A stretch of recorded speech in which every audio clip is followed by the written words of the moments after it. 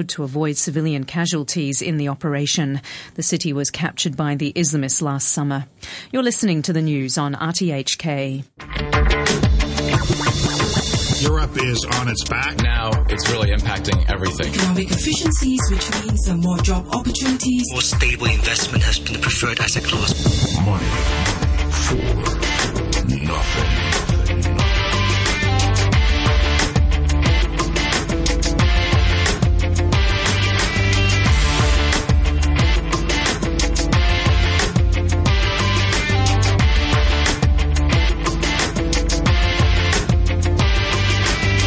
Good morning and welcome to Money for Nothing with me, Renita Malhotra Hora. The People's Bank of China has cut benchmark interest rates for the second time in 3 months. Activity in China's factory sector contracted for a second straight month in February. And Indian Finance Minister Arun Jaitley announces a pro-business budget with cuts to corporate taxes. And fears mount that Greece may run out of money in March and will be unable to meet debt repayments. It's been a busy weekend on the mainland and China's economy is in focus. We'll talk about the impact of the latest rate cut with ANZ's senior economist Raymond Young. First, though, we'll discuss the U.S. and the international outlook with our U.S. correspondent Barry Wood. And our final guest, UK mobile operator Truephone's senior vice president Alex Ip, brings good news to business travelers. Alex Wong of Ample Capital is back with us as guest host. Good morning, Alex. Good morning. So good news out of China with the second rate cut in 3 months, but perhaps not so good news for property buyers in Hong Kong. How do you think the markets will react to this morning? Oh, I think Hong Kong would see another polarized day as usual. So Hong Kong blue chips probably would not react too much to the China rate cut news, but China shares would react and rise a little bit in the early sections. But I think it would be an interesting day because last time when we see the cuts in our reserve requirement in mainland banks, actually the rally only sustained for the first probably a couple of hours only. So today it is very interesting to see whether we can hold on to the gain. Okay, so we'll talk a little bit more about Hong Kong and China with our guests later this morning. In the interim, U.S. stocks posted their best monthly performance since October 2011, and this is despite a lackluster final day's trading. The S&P 500 closed down 6 points to 2,104, but the index rose 5.5% overall for the month of February. The Dow Jones Industrial Average also put in a good performance for February, up 5.5%. Despite closing the last trading day of the month down 81 points to 18,132. And the tech-heavy Nasdaq closed down 24 points to 4,963. President of JMP Securities, Mark Lehman, says that the February rebound will continue. And I think we saw good earnings reports out of some of the bellwethers for the stock market. We saw Facebook put up a great quarter. We saw Apple put up a great quarter. Some of the real leaders and people that most investors are looking at, and they outperformed. Apple was up 10% since they reported earnings. That's about $80 billion in market cap. So there's a lot of good news that people are expecting, but the kind of market share gains that our tech leaders are making tell you there's more, I think, for this market to go. U.S. fourth quarter GDP was revised down to a year-on-year increase of 2.2% from a previous Commerce Department estimate of 2.6%. Despite this, Federal Reserve Vice Chairman Stanley Fischer explains why rates will have to rise. Well, we have two goals, as you know, inflation around 2% and full employment at the natural rate of unemployment, as it's called, which is estimated somewhere around 5 to 5.3, 5.5, no exact number. We're at 5.7. So we're very close on unemployment, and inflation is in a situation where it's low because of oil prices, but we expect it to go up once this effect wears off, which it should do in a couple of months. So it's about time. We've gotten used to thinking of a zero interest rate as normal. It's far from normal. Oil prices have also had a good month. Brent crude for delivery in April rose 18% in Feb, the biggest monthly rise for 6 years. And this follows 7 straight months, of course, of losses. Lower prices have induced demand from buyers in China and Europe. Low oil prices have been a boon for airlines. CEO of AirAsia, Tony Fernandes, is pleased. Well, we've got a good tailwind behind us. I think the two tailwinds that are really, obviously, at fourth quarter, oil was $120. In the first quarter, we're averaging oil at about 86, and then it pans down. And oil for the year, we're forecasting jet oil at $80. So that's a big plus. Indian Finance Minister Arun Jaitley has announced a pro-business budget. In a bid to boost investment, corporate tax will be cut by 25% over the next 4 years. A new countrywide goods and services tax will be introduced by April next year. And for the first time ever, India will introduce a universal social security scheme designed to help the poor. Other things include spending on infrastructure to be raised by $11.3 billion to boost growth. And GDP is predicted to grow by 8% over the coming year. Chairman of Microsoft India, Bhaskar Pramanik, was one of the business leaders who was thrilled with the Modi government's first budget. I think it was balanced. I think what I liked about it was that it was vast in scope.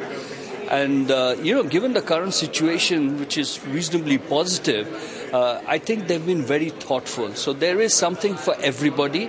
There is a very heavy focus on healthcare, on education, on rural. There's a very heavy focus on infrastructure. A lot of, discussions or a lot of points which he has raised about how they will, sort of create and grow the infrastructure industry. And I think that is really very critical because infrastructure drives the rest of the economy also. However, Sumit Sahni, the CEO of Renault India, was disappointed that there were not more measures designed to boost manufacturing. I feel that it was much restrained on the manufacturing side, even though government has a very strong and a big vision for Make in India, and manufacturing is a key to it. And the sector I represent, automotive, contributes close to 33% of the manufacturing GDP. We didn't heard any major announcements. And fears mount that Greece may actually run out of money to pay its debts in March. Heron Dijsselbloem, the chairman of the Eurozone Finance Ministers Group, said that he was prepared to make a first disbursement of the 7.2 billion euros remaining in Athens's 172 billion euro bailout as early as this month. Greece Finance Minister Varoufakis is still struggling to prioritize debt repayments. The IMF repayments, of course, we are going to prioritize. We're not going to be the first country not to meet our obligations to the IMF. We shall squeeze blood out of stone if we need to do this on our own, and we shall do it. The ECB repayments are in a different league, and we shall have to determine this in association with our partners and the institutions. It would be excellent if we could agree with our partners to smooth over this cash flow hump that we're facing over the next few months for the benefits of everyone. But for us, the prerequisite is that we reboot our economic policy in Greece in conjunction with the institutions and our partners so as to make sure that this financing of the cash flow problem is not done at the expense of long-term sustainability. So let's bring in our international economics correspondent, Barry Wood. He joins us on the phone from California. Good morning, Barry. Good morning, Renita. So, Barry, oil prices have rallied 18% in February, the biggest monthly rise in 6 years. Do you think that after 7 months of losses, we've finally turned the corner? Well, it certainly seems, Renita, that we've formed a bottom. There are those people, particularly here in the States, who say that oil is still going lower and that there's a lot of oil in reserve, particularly here in the States. Stocks are high. But I think we're forming a bottom. I think you look at the charts and that's pretty clear. What do you think, Alex? Oh, yeah, I agree, actually, yeah. Probably we would not go too much from here, but I think we definitely probably had from a bottom. Okay, and Barry, the Fed's rate-setting committee meeting comes up on the 17th and 18th of March, but markets still seem to be confused, post Janet Yellen's testimony about whether the Fed will raise rates, or I should say when the Fed will raise rates. On one hand, the Fed says it's data-dependent, but on the other hand, it says it will be patient. So is it time-dependent or data-dependent? What's your take? Oh, I think it's mostly data dependent. I'm really glad you played that clip, Renita, of Stanley Fischer, who is, such a respected international economist. And his words were, I think, prophetic when he said, this is in no way normal to have short-term rates at zero. So that's a pretty strong statement of saying the truth, first of all, and secondly, to telegraph that there has to be a rate coming. All of our discussion is about when. And if it's going to be at the beginning of June, if it's going to be July, I think that's unclear. But it does seem that the market has concluded from Ms. Yellen's testimony this past week that likely to be somewhat later in the North American summer than earlier. So, we still haven't seen so much strength in the economy. As Fisher said, we've got unemployment at 5.7. If we get a jobs report on Friday that is in line with expectations of another 250,000 new jobs in the latest month, then, maybe we revise that timetable. That said, Renita, I think the markets really, it's been so long that rates have been zero that any move by the Fed is going to have a significant and unpredictable market impact. Yeah, it's a good point you bring up, Barry, about, this is, as Stanley Fischer says, this is by no means normal. I mean, have we really begun to think of zero as normal? I mean, are we that short-term in our memory? No, I don't think we are. But the fact is there's very little inflation right around the planet. Yes, there's some inflation in Brazil, there's some in South Africa, certainly Russia, Ukraine. But the major economies in international trade are not experiencing high inflation. In fact, just north of you, a long distance in Japan, I mean, they're still grappling with the deflation problem. So I think that is the reason that rates are low and staying low, and of course the financial crisis of 2008. I don't know, in answer to your question, of whether the markets have become so complacent that they actually think that zero is normal. But clearly, if you look at a longer-term chart, and we're talking, a 10-year chart or a 15-year chart, you'll see that Stan Fischer is absolutely right. No matter where in the world you are, zero is hardly normal. What do you think, Alex? What's your thoughts? What's your opinion on this? Oh, of course, a zero rate will not be normal, but we got used to this environment for so long.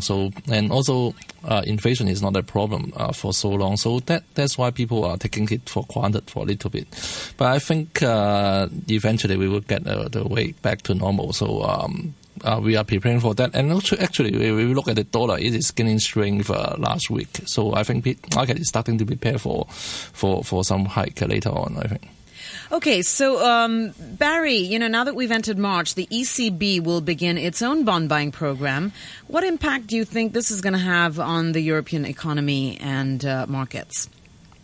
Well, if you look at what happened in the States and also in Britain, bond buying has boosted equity prices.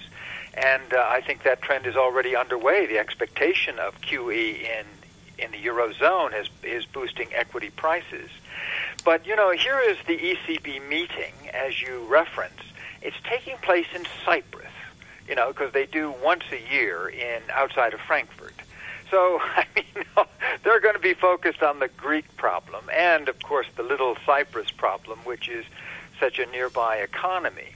I think that that clip you also played from Varoufakis is significant because he said, we in Greece will work out a rebooting of our economy in collaboration with our partners. That latter part is new. The Greeks were always going to do it on their own. So, yes, this 4-month extension has bought time. As you said with Dijsselbloem, he's got a problem here. He's running out of cash in Greece. I think the Europeans are still in a very fragile situation. All right, Barry, thank you so much for joining us this morning. That is Barry Wood, our U.S. correspondent, joining us on the phone from California. Well, the People's Bank of China has cut benchmark interest rates by 25 basis points. One-year lending and deposit rates are lowered to 5.35% and 2.5% respectively. Alex, is it significant that this move comes just days before the National People's Congress is due to meet in Beijing? Oh, I think this is sort of expected, but I think the timing is okay. It's not too significant because we already expected it, and I think people probably would see further news from the NPC, and I think that people probably would like to see other policy front as well. So activity in China's factory sector contracted for a second straight month in February on unsteady exports and slowing investment.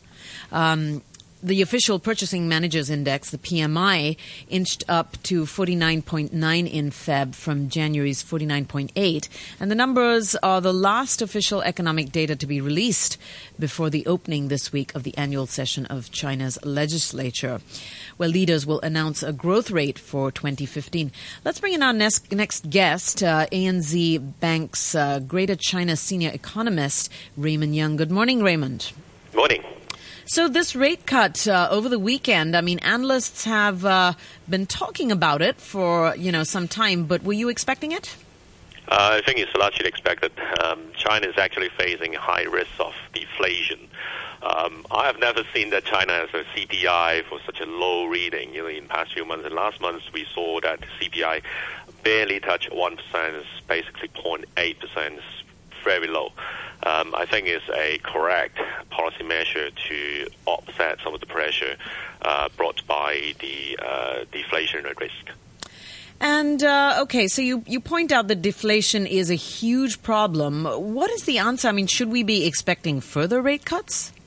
I think the cut during the weekend is a strong piece of evidence saying that China's central bank is going to embark a new round of easing cycle. We had that rate cut last November, and then we had this RRR cut just a couple of weeks ago. So these interest rate cut over the weekend should be another piece of evidence and action for the PBOC to continue the easing cycle. So we're expecting after this rate cut, another 25 basis point cut is possible, and the next move will probably be an RRR cut, namely the reserve requirement ratio cut by 50 basis point. And altogether, we just think that this year there is a need for China to lower the reserve requirement ratio by 100 basis points. When are you expecting? Which means that two more cuts will be coming. Yeah, so when are you expecting these next two cuts to happen? Timing is always tricky. For an economist, we need to work over the weekend. Usually the Chinese policymaker want to do the announcement 7 o'clock, 6 o'clock on Saturday. That's the only timing that matters to me. But anyway, for us, the quickest the policy action is the better. But of course, it's very difficult to speculate when the PBOC is going to act.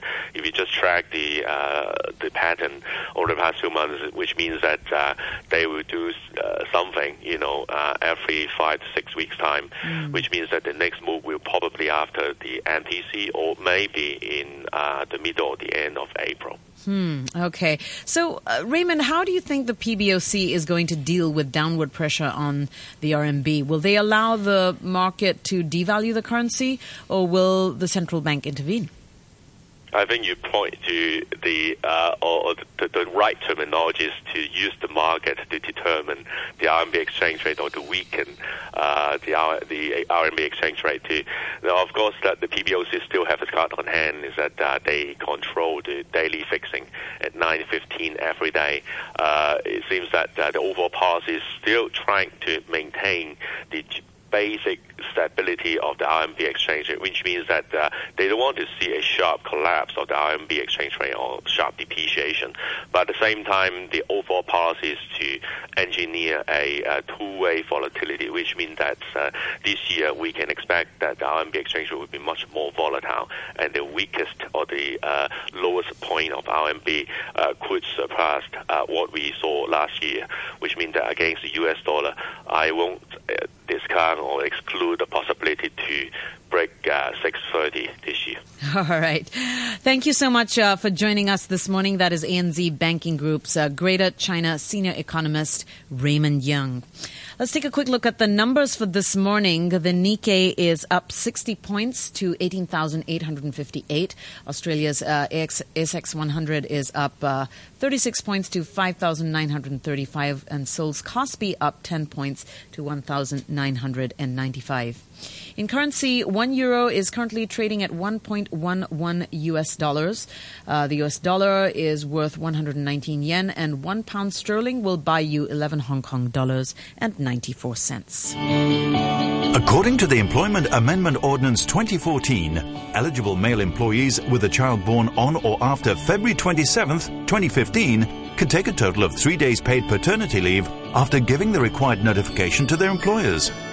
Paternity leave may be taken at any time during the period from 4 weeks before the expected date of delivery of the baby to 10 weeks after the actual date of birth. Please call 2717 1771 for inquiries.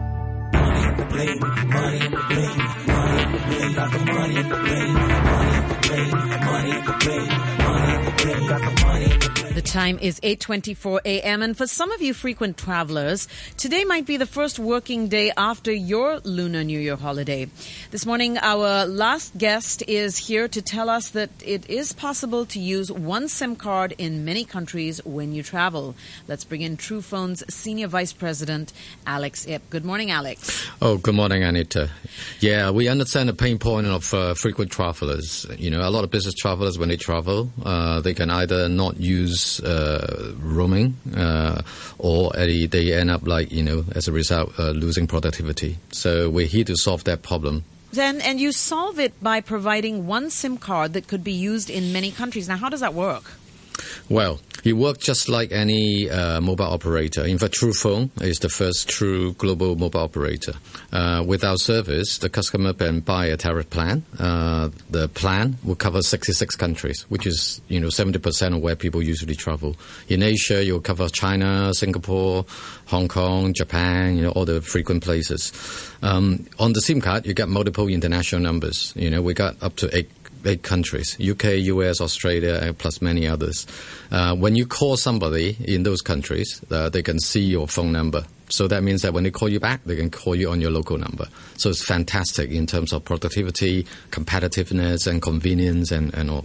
I mean, it sounds just like what everybody needs. It's certainly just what I need. What do you think, Alex? Oh, yeah, of course. It suits everybody, actually. Yeah, my Lunar New Year present. Okay, so, Alex, are people willing to pay for such a service, given that they can make all of these international phone calls for free with voice over IP, like Skype or Viber or, simply with their employer's, corporate 3G plan? Oh, no, I think it would be more convenient, actually, a little bit more convenient. And people, I think business people would be willing to pay for this, actually, because that would make it more convenient because you don't have to connect into the data or Wi-Fi, actually. So I think that would be easier as well. Alex, yeah. the other Alex, do you agree? Yeah, all the Wi-Fi-based servers are inherently non-ubiquitous because, you need a Wi-Fi network. There's also the issue with quality. That means that, a lot of times when you make calls on the Wi-Fi, on any network, it all depends on the quality of the provider. Traditional mobile providers like ourselves tend to provide much, much better quality. And how much are your calls and what do your data plans look like? Well, our charges basically are local pricing. So when you are in traditional sense roaming, but we're actually charging you, below Hong Kong dollar per megabyte or per minute. So this is not roaming anymore. So the 90+% saving.